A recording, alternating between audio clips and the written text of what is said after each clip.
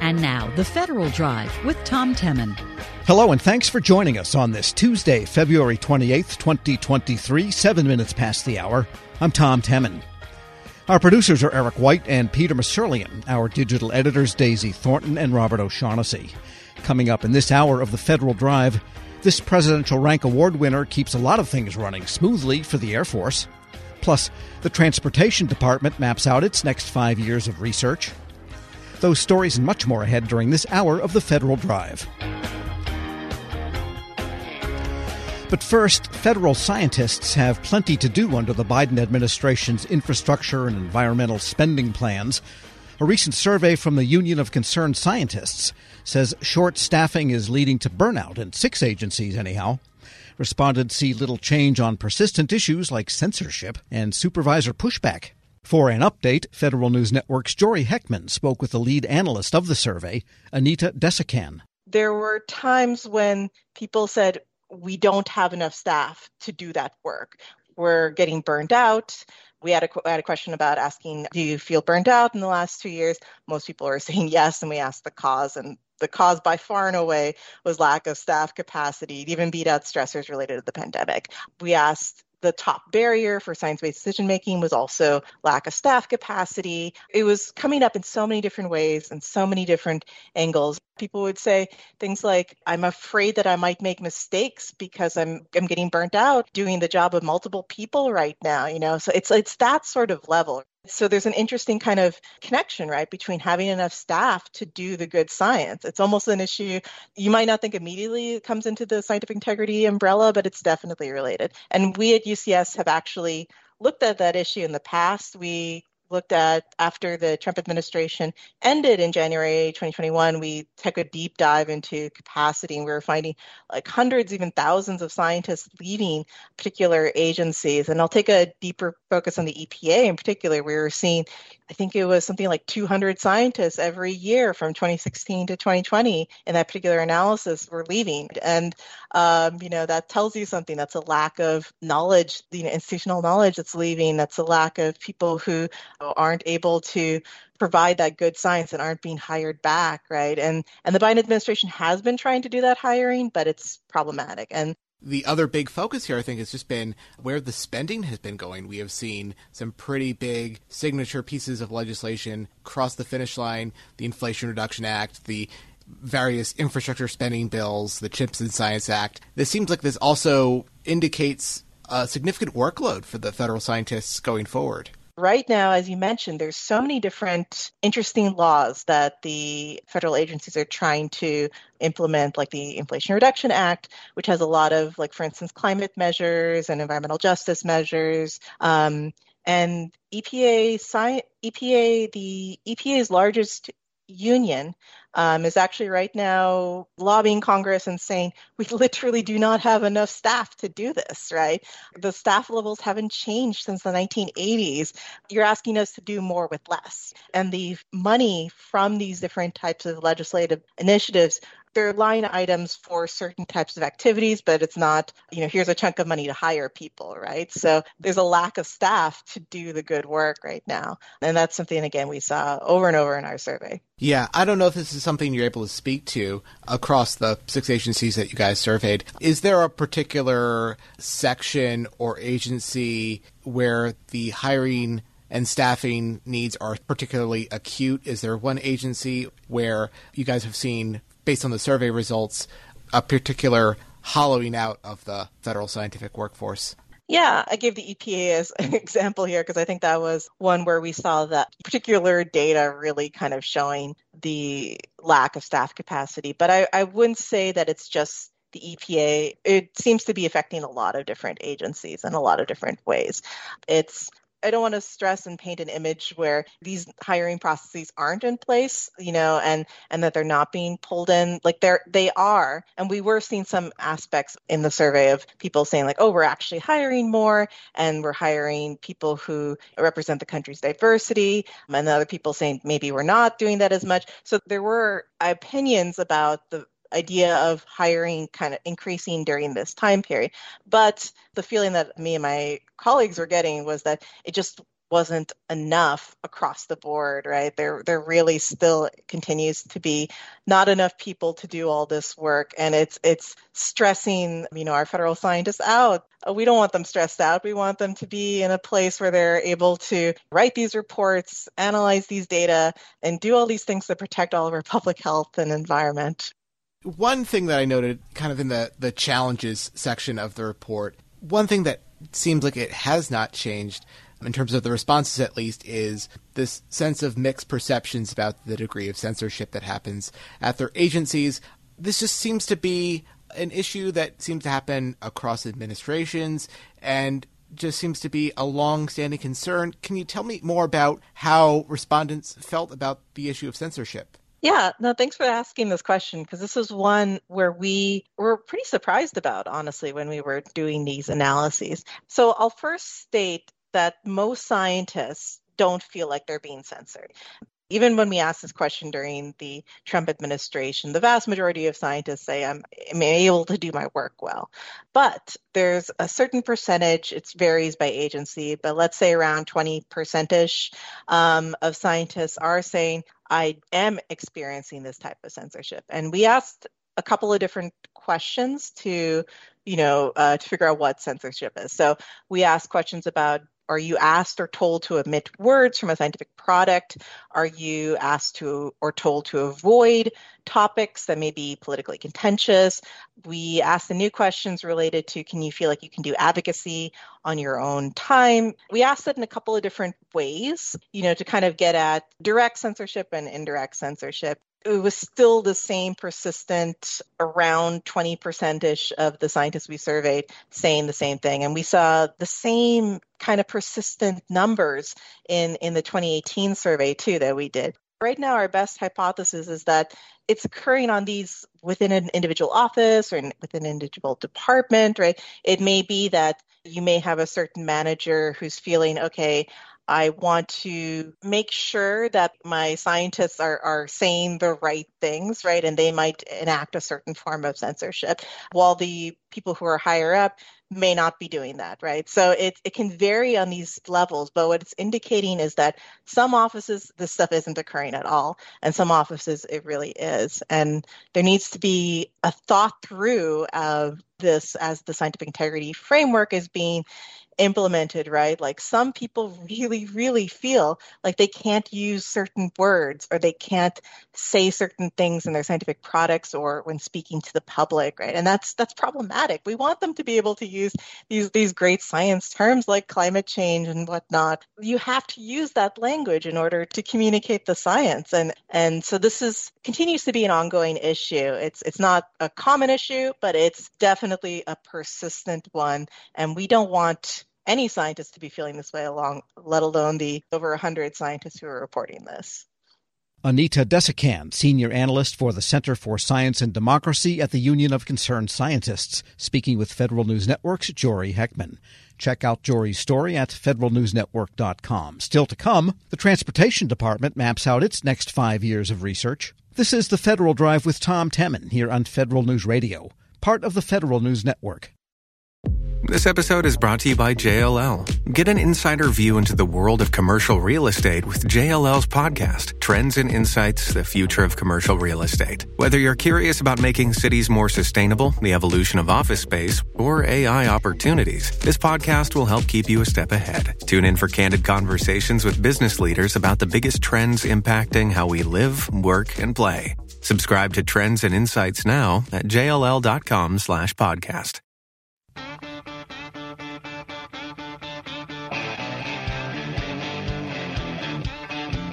Welcome back to the Federal Drive with Tom Temin here on Federal News Network. The Transportation Department has a lot of goals for its latest 5-year research, development, and technology plan, including a transportation system that's safer, greener, and more resilient than the one we have now.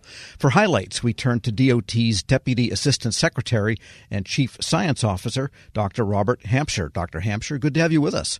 Great to be here today. Thanks, Tom. And I'm struck in reading this, it's almost 100-page plan, that the complexity of the transportation system the different modes and the different modes within the modes, electric, gas, and so forth, and then the chain from the consumer, the people that travel, all the way back to manufacturers. How do you incorporate all of this into any kind of a cogent plan? That's a great point. Thanks, Sal. Part of what the department's doing is really we want to make sure we have the safest, most efficient transportation system in the world. It particularly improves the lives of the traveling public, and it is a complex system, but it's one that really, at the end of the day, we want to make sure that the communities from rural to urban in America really is competitive and thriving. And I was also struck by the list. There's about 8 different components of transportation. Some of them oversee the different modes or regulate the different modes, but they all have research arms, and that's where that science and technology piece roughly takes place. Yeah, absolutely. So part of what we're doing is as we're implementing the bipartisan infrastructure law, particularly as we're moving towards building a better America, we're implementing now, to improve the lives of Americans, but also we need a plan for the future. And so, and a plan to help implement those goals. And so that's where the research plan comes in. It's really like a roadmap to really make sure that, we're answering the questions, providing the research so we can implement and have results today. And maybe highlight what the overarching goals for all of the modes are, because each mode has its millions of sub-issues that it's got to deal with. But somehow, right. For the DOT level, it all adds up to a set of about, 5 or 6 basic goals. No, that's right. There's a big plan, but at the heart of it, one of the key goals is safety. One of the forefront is making sure that the transportation system across all the modes are safe. But in addition to safety, one of the other key priorities are about economic competitiveness, making sure that, us as a nation is competitive globally, but also fighting the climate crisis and resiliency of our infrastructure. So, and also making sure that the system works for more people. That's the equity piece, from rural to urban to everyone in between, making sure that the transportation system works for more Americans. And there was one line in there where you stated that people locally should have more say over the decisions that are made by their transportation or local officials, whoever those might be. And how do you reconcile that with a national federal plan with these 8 agencies? And yet, like in the county I live in, they just unilaterally are narrowing roads to make room for bicycles that never appear and making all the motorists really mad. That kind of thing. It gets down to my street sometimes, or my traffic light. No, absolutely. And it's a system where we have at the federal level, we provide guidance and leadership, but ultimately in the bipartisan infrastructure law and the way the transportation system works, a lot of the decision at the state and local level. And so with this research plan, we held stakeholder engagement sessions. We talked to professionals from, who work at the state level, local, and federal. So really it is about input from everyone across the whole transportation system. And the infrastructure bill, of course, gave a couple of $100 billion specifically to roads, bridges, rail systems, and so forth. And is the research that is required to be able to spend that in the most wise way possible? Absolutely. So part of it is making sure, what we're implementing now, to making sure that those funds are used the most effectively now, but we want to make sure that we're building a transportation system for the future. One that, because when you build a bridge, it lasts for a long time. And so we want to make sure that's done using the best practices, making sure that the most effective data, the most current approaches. So absolutely is about building and supporting infrastructure now, but making sure it's ready for the future as well. And briefly, the research specifically that will be done, and we'll talk about what some of those topics might be, but is that done by the agencies themselves in federal laboratories? Those exist, and some of the transportation-related research takes place out of DOT, NASA, Homeland Security, or is it mostly through grants to academic and think tanks and those types of groups? I'd say a little bit of all of the above. Most of the research that's done in the bipartisan infrastructure law, a lot of the funding, like I said, goes to the states, and the states, provide research. But us as a federal Department of Transportation as well, we do some of that work internally, but much of it through contractors, through academics, through researchers across the nation. We're speaking with Dr. Robert Hampshire. He's Deputy Assistant Secretary for Research and Technology and the Chief Science Officer at the Transportation Department.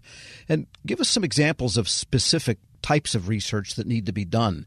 I know one of the priorities is a more resilient transportation system that can recover from disasters, and frequently a given disaster can have multimodal effects.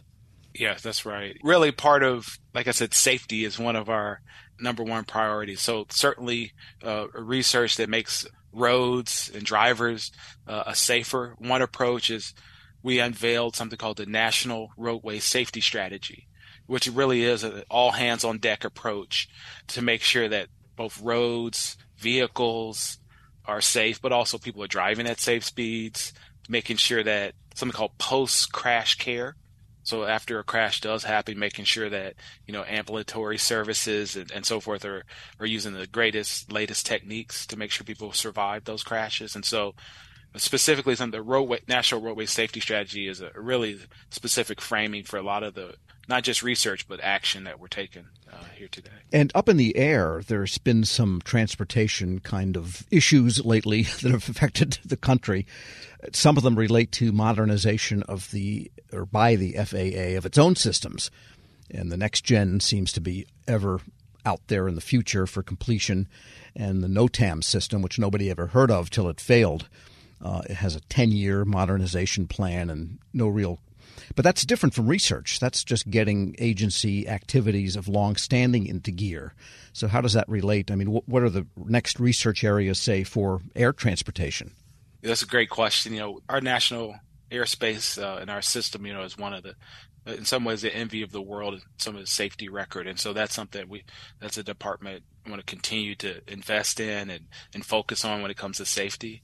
But some of the new emerging issues are things in something called advanced air mobility. That's like unmanned aerial systems, something called vertical takeoff and lift systems. These are, small planes, electric, or even, the future has, even autonomous aviation. So these are things, in the future, but really the research plan contemplates, trying to lay out a framework for those systems. So UAS, that's unmanned aerial systems, and advanced air mobility are some of the new emerging topics in aviation. In that case, then, DOT has to work a lot with NASA because a lot of the research falls on them.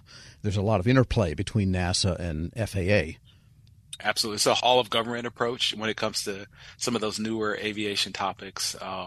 So we do collaborate and actively with other interagency partners. Well, maybe this time, and industry. I was thinking maybe this time around we really will see everybody have a helicopter, but that idea goes back to about 1950, I think. But maybe this time, drunks in helicopters, that'll be fun. And what about rail? Again, that's, of course, we had that crash, that has turned people to the idea of rail safety.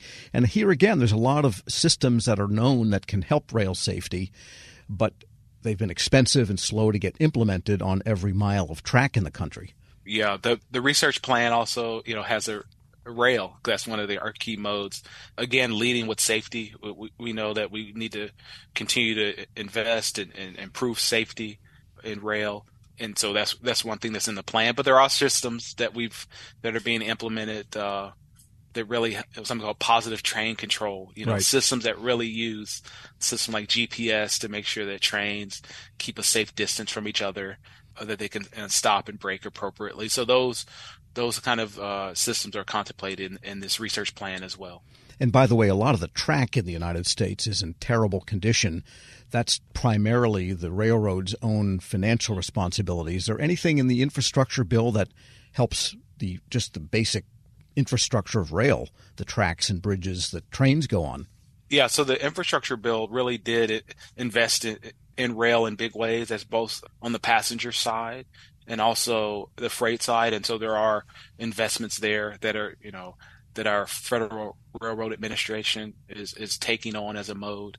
And in the research in the department, we certainly are supporting some of those key priorities led with rail safety. And so what does just give us the visionary standpoint view of what the transportation system would look like given the research agenda to try to get the nation there? No, I use a metaphor where, we used to think that all the planets revolved around the Earth, right? And so we had everyone who revolved around us. We were in the center, but then we learned that, actually, no, the Earth revolves around the sun.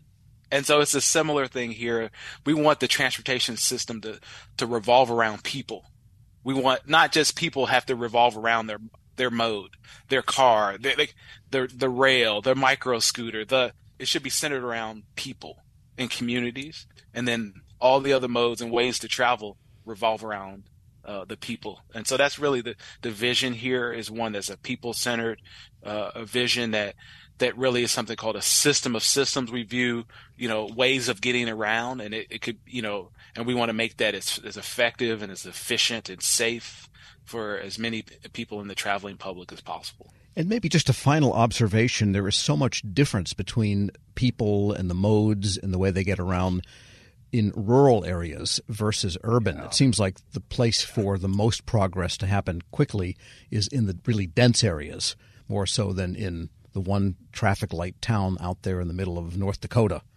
Well, in the plan, or in the research plan, and also in the bipartisan infrastructure law, there's really terrific programs for rural transportation. That's across all modes, from rural aviation at small airports all the way through travel and access to hospitals in rural areas. We know access to groceries and food are a big deal in rural areas, and so the department is working on that with our partners in the local and states. And so rural transportation actually is a really big deal, and something that we certainly care deeply about as we're trying to build out a safe, economically competitive transportation system. But teleportation's still not here yet, huh? Not quite yet. We're working on it. All right. Well, we won't be beamed up quite so soon. Dr. Robert Hampshire is Deputy Assistant Secretary for Research and Technology and the Chief Science Officer at the Transportation Department. Thanks so much for joining me. Thank you. Thanks for having me. And we'll post this interview together with a link to the plan at federalnewsnetwork.com/Federal Drive. Hear the Federal Drive wherever you drive or fly. Subscribe wherever you get your podcasts. Still to come, why contractors need to focus on the brass tacks. But first, this Presidential Rank Award winner helps keep a lot of things running smoothly for the Air Force. This is the Federal Drive with Tom Temin here on Federal News Radio, part of the Federal News Network. First, the bad news. SAP Business AI won't help you generate cubist versions of your family's holiday photos. But it will help you understand which supplier is best to help you roll out your plant-based packaging in Southeast Asia, or identify the training your junior project manager needs to rise up the ranks, and automate repetitive tasks while you focus on big innovations, so you can be ready for the next opportunity. Revolutionary technology, real-world results. That's SAP Business AI.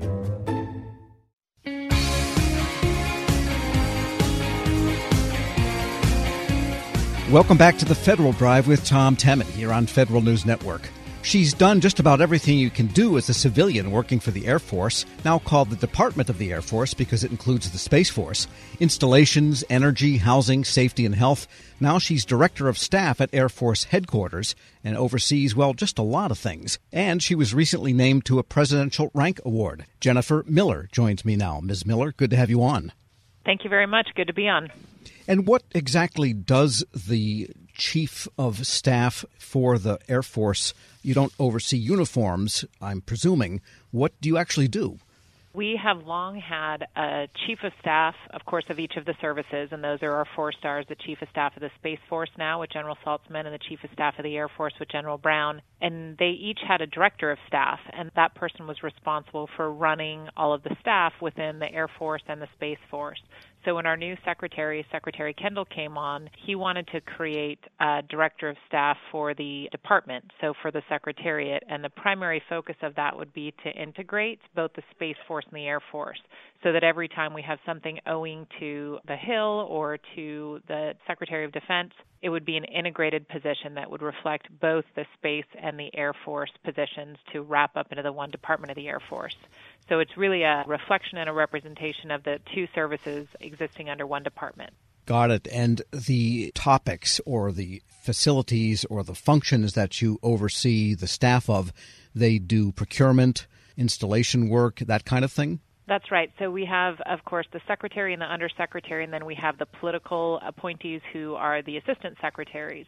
And they help and run the policy for the department, both for the Air Force and the Space Force. So my team manages all the inquiries that come over from the Hill, all the requirements that come out through the Secretary of Defense's office, and then helps manage the staff for everything from acquisition to manpower and reserve affairs, installations, environment and energy, space acquisition, so kind of all of the Assistant Secretary Department's diversity and inclusion. So we have a broad reach of pretty much every policy-related matter that the Secretary is interested in. And then we also have the protocol team, and then we have a team on the Director of Staff called the ExecSec, which runs all of the taskers that come through, over 1,000 taskers a year just in the department that run through our tasking system to make sure we're responsive to the public and to the Hill and to the Secretary of Defense.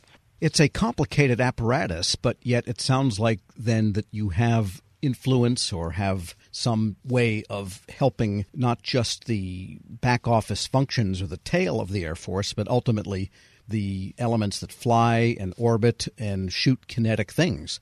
Right, and that's one of the neatest parts about the job is that I meet with the secretary and the undersecretary and the political appointees who manage the Air Force pretty much, well, for sure weekly and often daily, and help ensure that his and her intent are reflected and understood across the staff.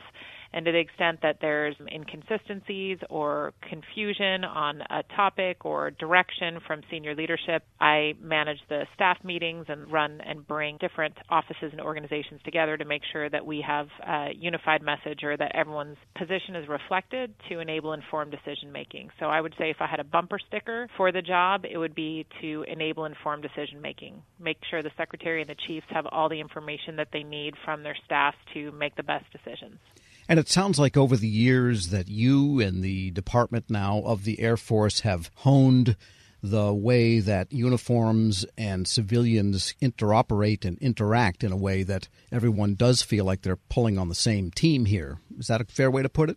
That's right. I actually feel very lucky because I think of, all services have their strengths and weaknesses, and one of the strengths of the Department of the Air Force is collaboration, and we are very much a valued member of the team as civilians as well as uniformed, so you won't hear in the department like, oh, that's the uniformed position. We very much collaborate, try to make sure that we reflect the best military advice of our uniformed members, and then ultimately, civilian control of the military concept, and that we reflect those positions to the secretary to then make an informed decision. So I do feel lucky and feel very much part of the team, more so I think than probably any of the other services. That's one of our strengths. We're speaking with Jennifer Miller. She's Director of Staff at Department of Air Force Headquarters and a recent Presidential Rank Award recipient. And why do you think you got a Presidential Rank Award? So in my last job, I had a pretty unique opportunity to address one of the biggest challenges that we had. We had a big portfolio, and I was the acting assistant secretary for, it's a long title, but Installations, Environment, and Energy. And one of the pieces of that was we decide for the secretary, we tee up for secretary decision where new missions go. So every time we have a new airframe or weapons system or, any kind of cyber mission, anything, we put a package together to decide which installation should this go to, which state. And there's obviously a lot of interest both by military members and then also Congress because it usually involves a lot of military construction and potential new jobs. One of the things that we'd heard is that there's places that we have higher retention rates and lower retention rates across the United States, depending on schools and spouse job employment opportunities.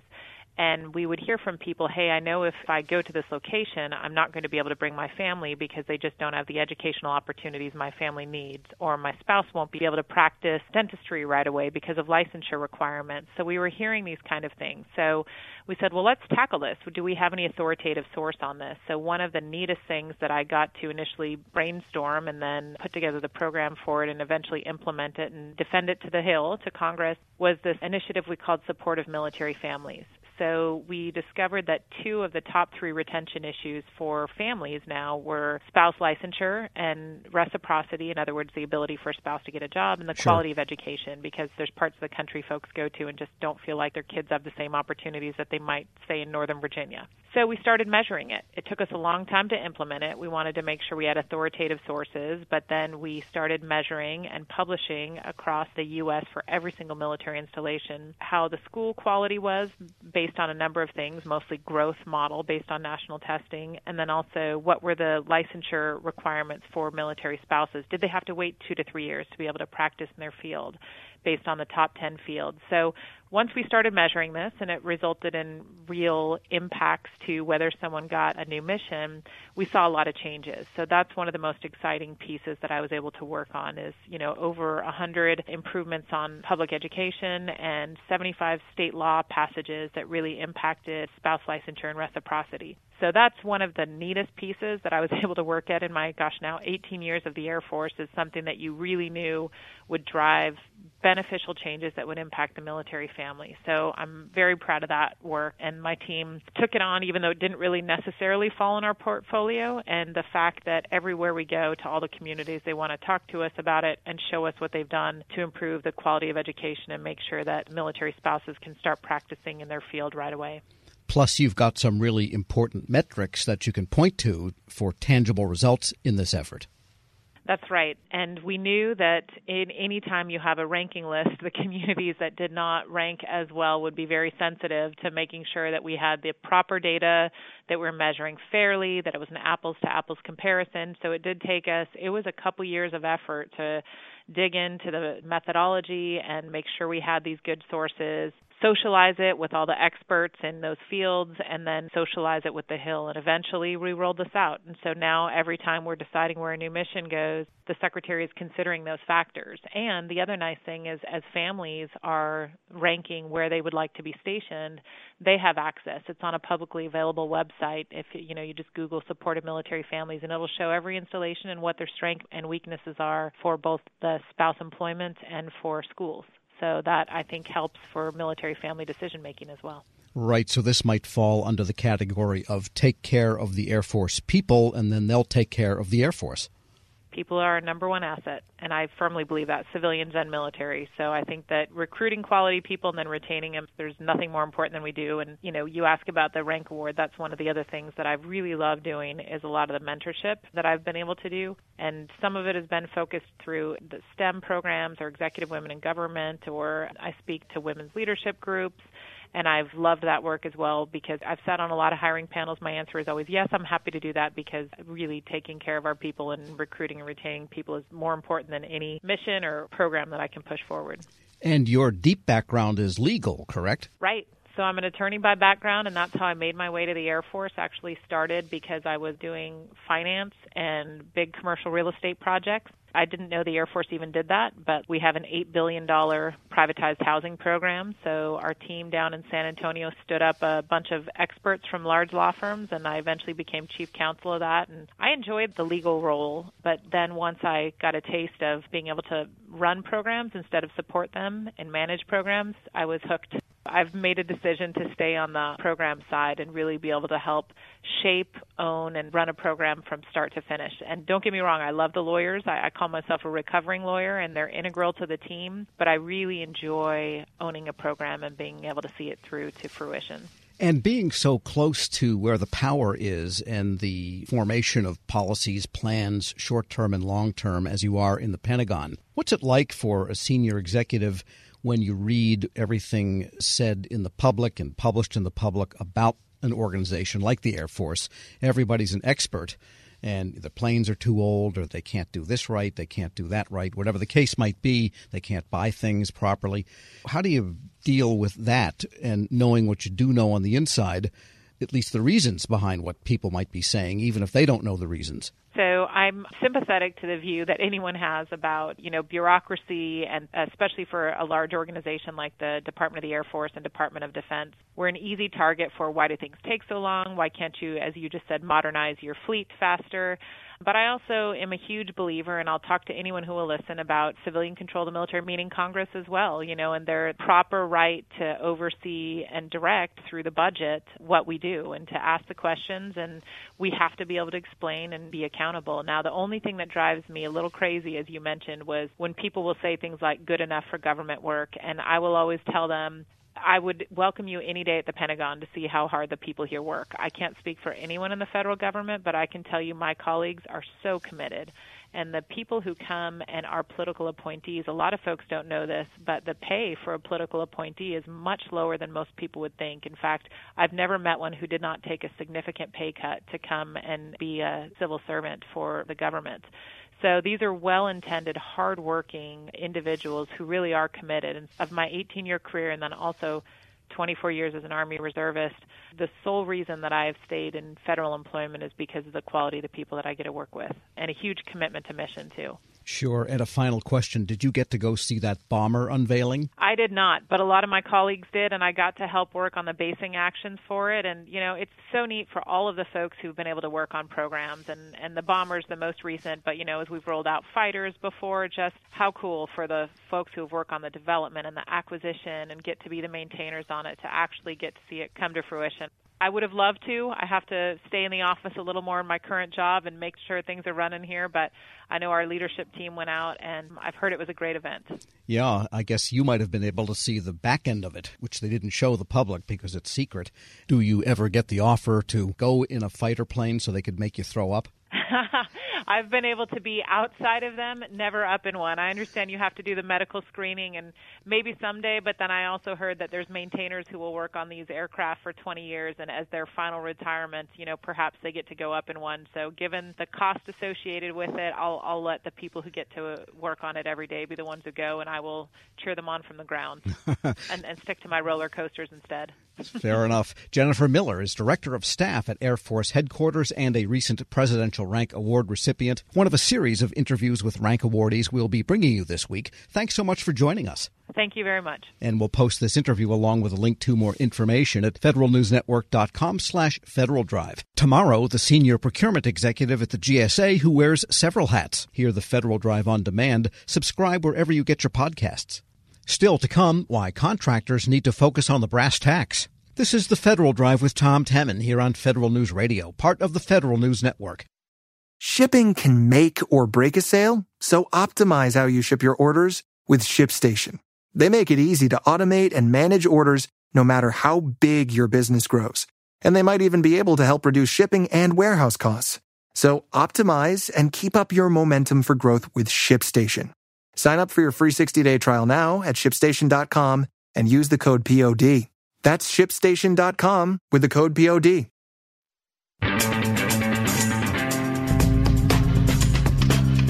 Welcome back to the Federal Drive with Tom Temin here on Federal News Network. The next 9 months will prove crucial ones for federal contractors. Lots of acquisition regulations cooking, expansion of Buy American, and more White House emphasis on small disadvantaged business. For where it's all headed, we turn to federal sales and marketing consultant Larry Allen. And your advice now is for people to concentrate on the basics, basically closing business and sticking to the knitting. Tell us what's driving that idea. Tom, what's driving that idea is that there's been a lot of emphasis over the last few years about the fourth quarter in the federal market. And while the fourth quarter is certainly important, there is business that gets done now, Tom, and I think sometimes that gets ignored.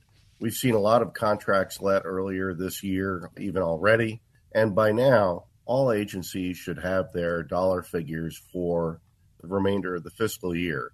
In fact, I'm telling companies, if they talk to a client who says that they haven't gotten their number yet from OMB, I think that's probably more of an excuse than a reason, because everybody should have their budgets by now.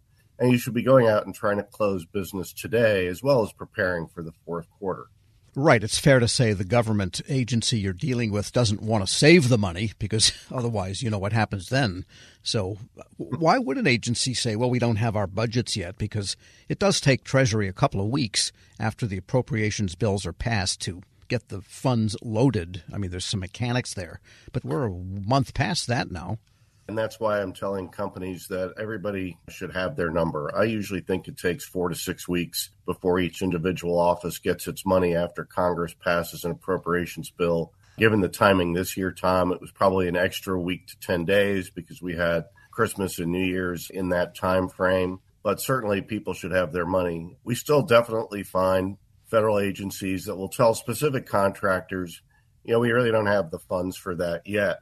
And what they're really saying is we're not going to be spending money on that right now. That should be a signal to contractors that it may be time to move on, find another prospect, a better opportunity that they can focus on closing business in the near term. You don't want to go back and hook your wagon to a lot of excuses. You need to go out and find actual business.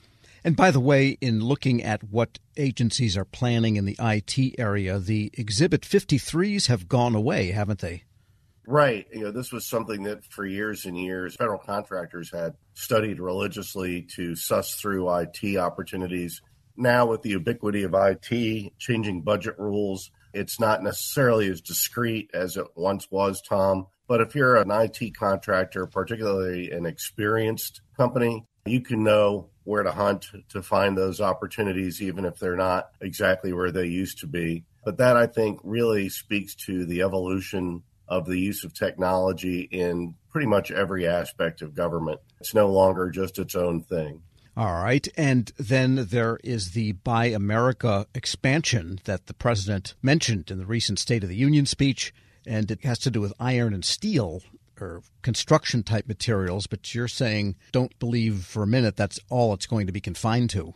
Well, I think what we're really talking about here, Tom, is there's going to be a lot of confusion in the federal arena about where and how different Buy America rules are to be applied.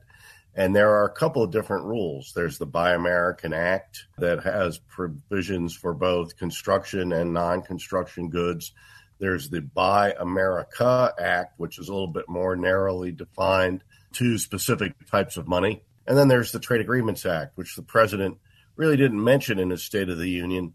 And that caught the attention of lots of people who follow government acquisition, not just myself, but some of my colleagues, because it's so frequent that the two acts, Trade Agreements Act and Buy American Act, are linked together, that I think there's a lot of confusion, certainly in the political class, Tom, and that can lead to policies that are confusing to people in government. And what I'm telling contractors is, hey, contractors, industry, this is your time to be able to get educated on what the differences are between the Buy American Act and the Trade Agreements Act, when each act applies, and what it says, so that you can help your customer get through this and get to a better acquisition. And you can also, as a company, save yourself from having to sign up for an extra rule that you might not have to follow in a specific circumstance. We're speaking with Larry Allen, president of Allen Federal Business Partners. And as they say in showbiz, wait, there's more. Beyond Buy America, there is this new small disadvantaged business executive order, and that could make it tougher for every other kind of small business. I really think it could, and I'm not sure that that's the intention, but we've seen policies over the years, whether they're related to acquisition or something else, that do have unintended consequences. We know that when the Biden administration came into power, one of the first things they did was say, we're going to significantly increase the amount of prime contract dollars that go to small disadvantaged businesses. Well, the executive order that you allude to is more recent action by President Biden that essentially told OMB to come up with a plan to meet that goal a year earlier. So you're going to increase by 50% the amount of contract dollars that go to small disadvantaged businesses. Originally, it was going to be over, I think, 5 years, or now it's going to be over 4 years. And in the meantime, I think if you're not a small disadvantaged business, but some other type of small business in the government market, you ought to be wondering what this means for your business. And the simple fact is that the government has not increased its overall 23% small business contracting goal. And while some government agencies exceed that goal, they typically don't exceed it by more than 1 or 2 percentage points, sometimes less than that. So the amount of business that goes to small businesses might grow slightly, but it's not growing exponentially. So if you have one particular part of the small business world that is eating more of essentially the same sized pie, that tells you that there's going to be less pie for the rest of the small businesses to eat. And I think that could be a real challenge. So if you're a woman-owned small business, a service-disabled veteran-owned, or a hub zone business, just to name three, I think that this is a development that you need to be watching very carefully in terms of how it could impact contracts that you thought or coming to you. Right, and this all happens as the government, especially the Defense Department, is looking at the shrinkage in the number of small businesses doing business with the department.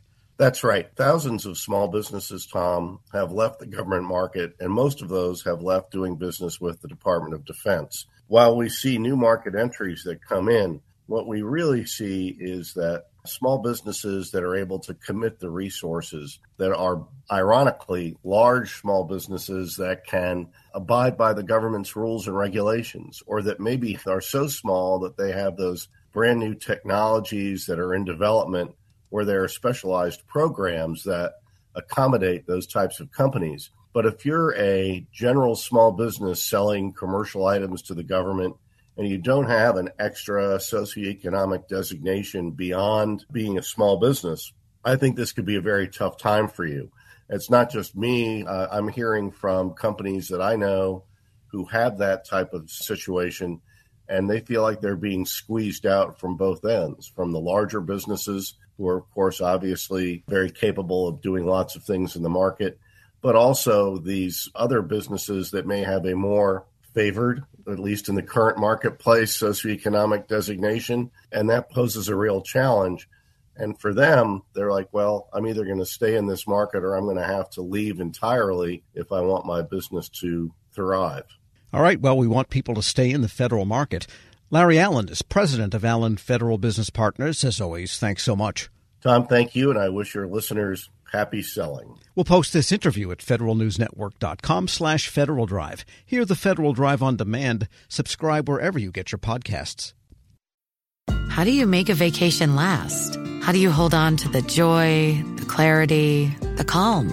Easy. You go to Aruba. You'll spend your time relaxing on cool, white, sandy beaches and floating in healing blue water. You'll meet locals brimming with gratitude for an island that redefines what a paradise can be.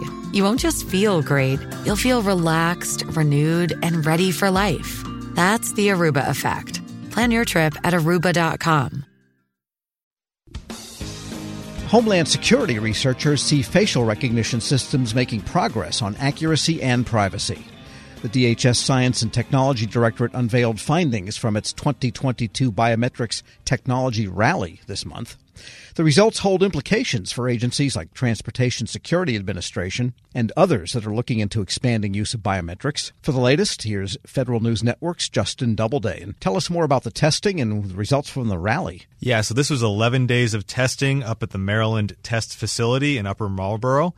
It evaluated 40 facial recognition configurations in an airport-like environment where you'd have folks going through checkpoints and having to, of course, identify themselves before they were screened.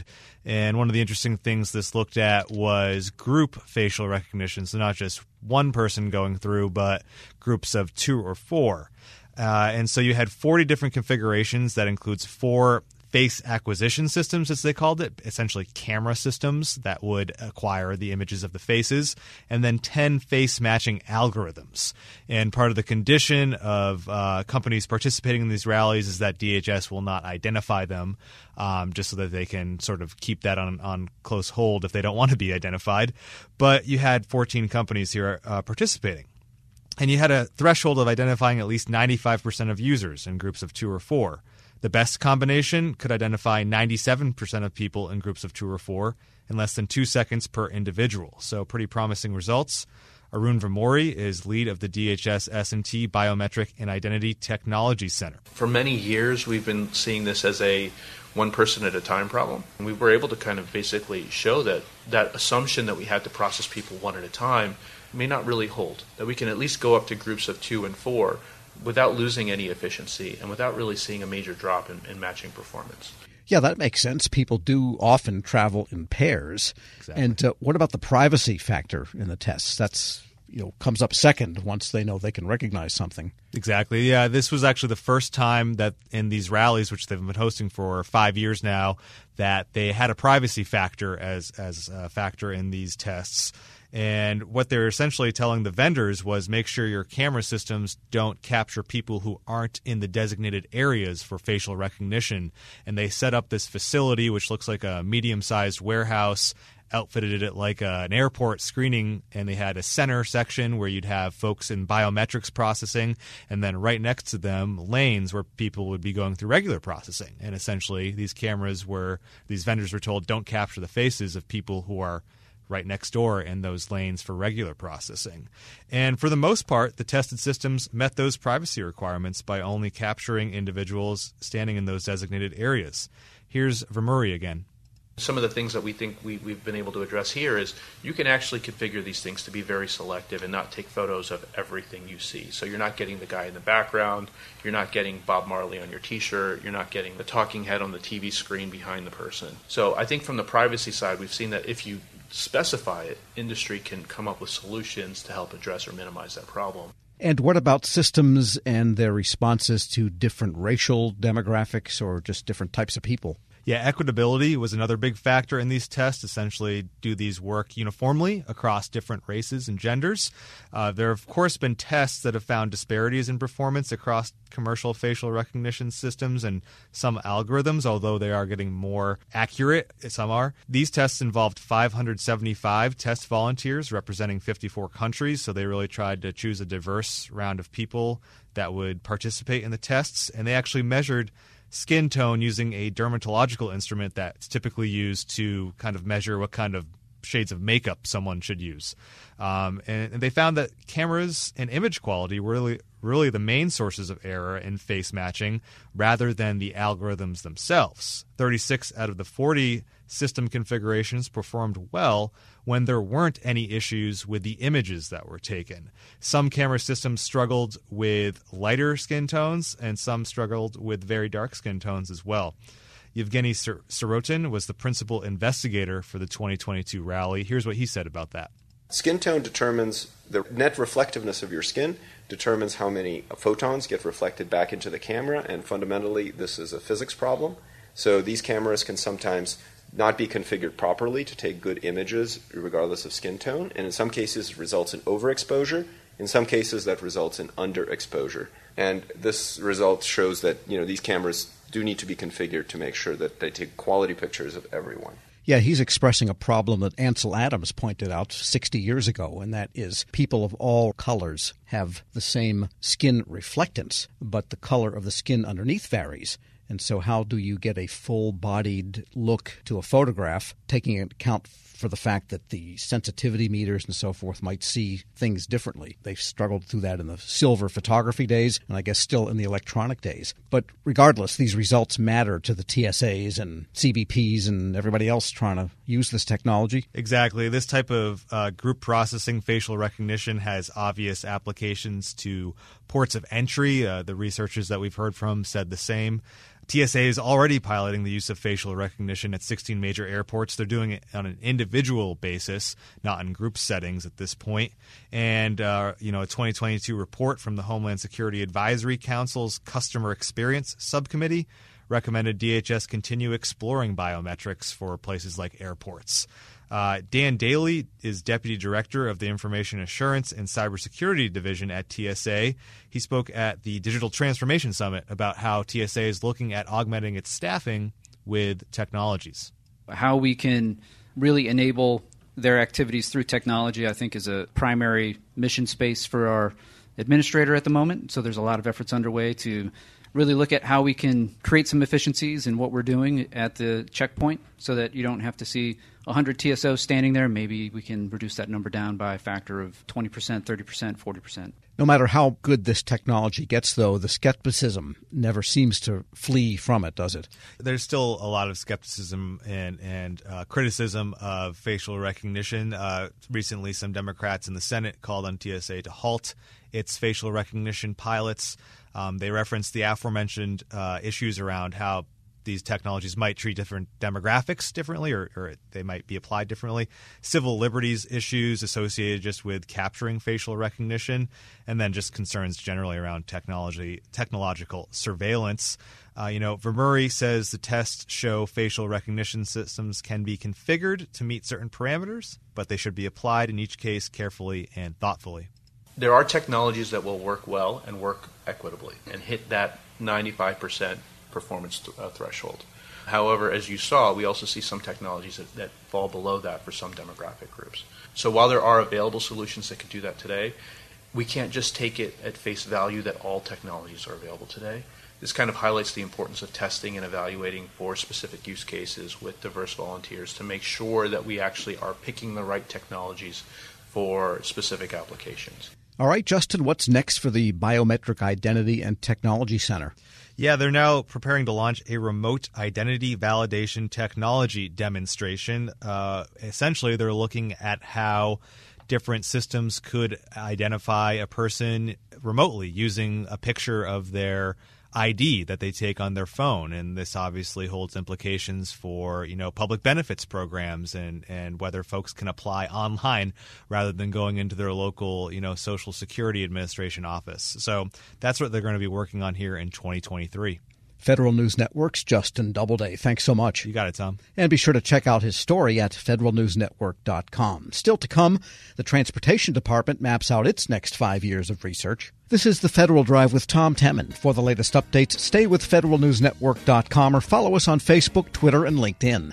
Up next, the top national headlines from CBS News and the Federal Newscast. I'm Tom Temin.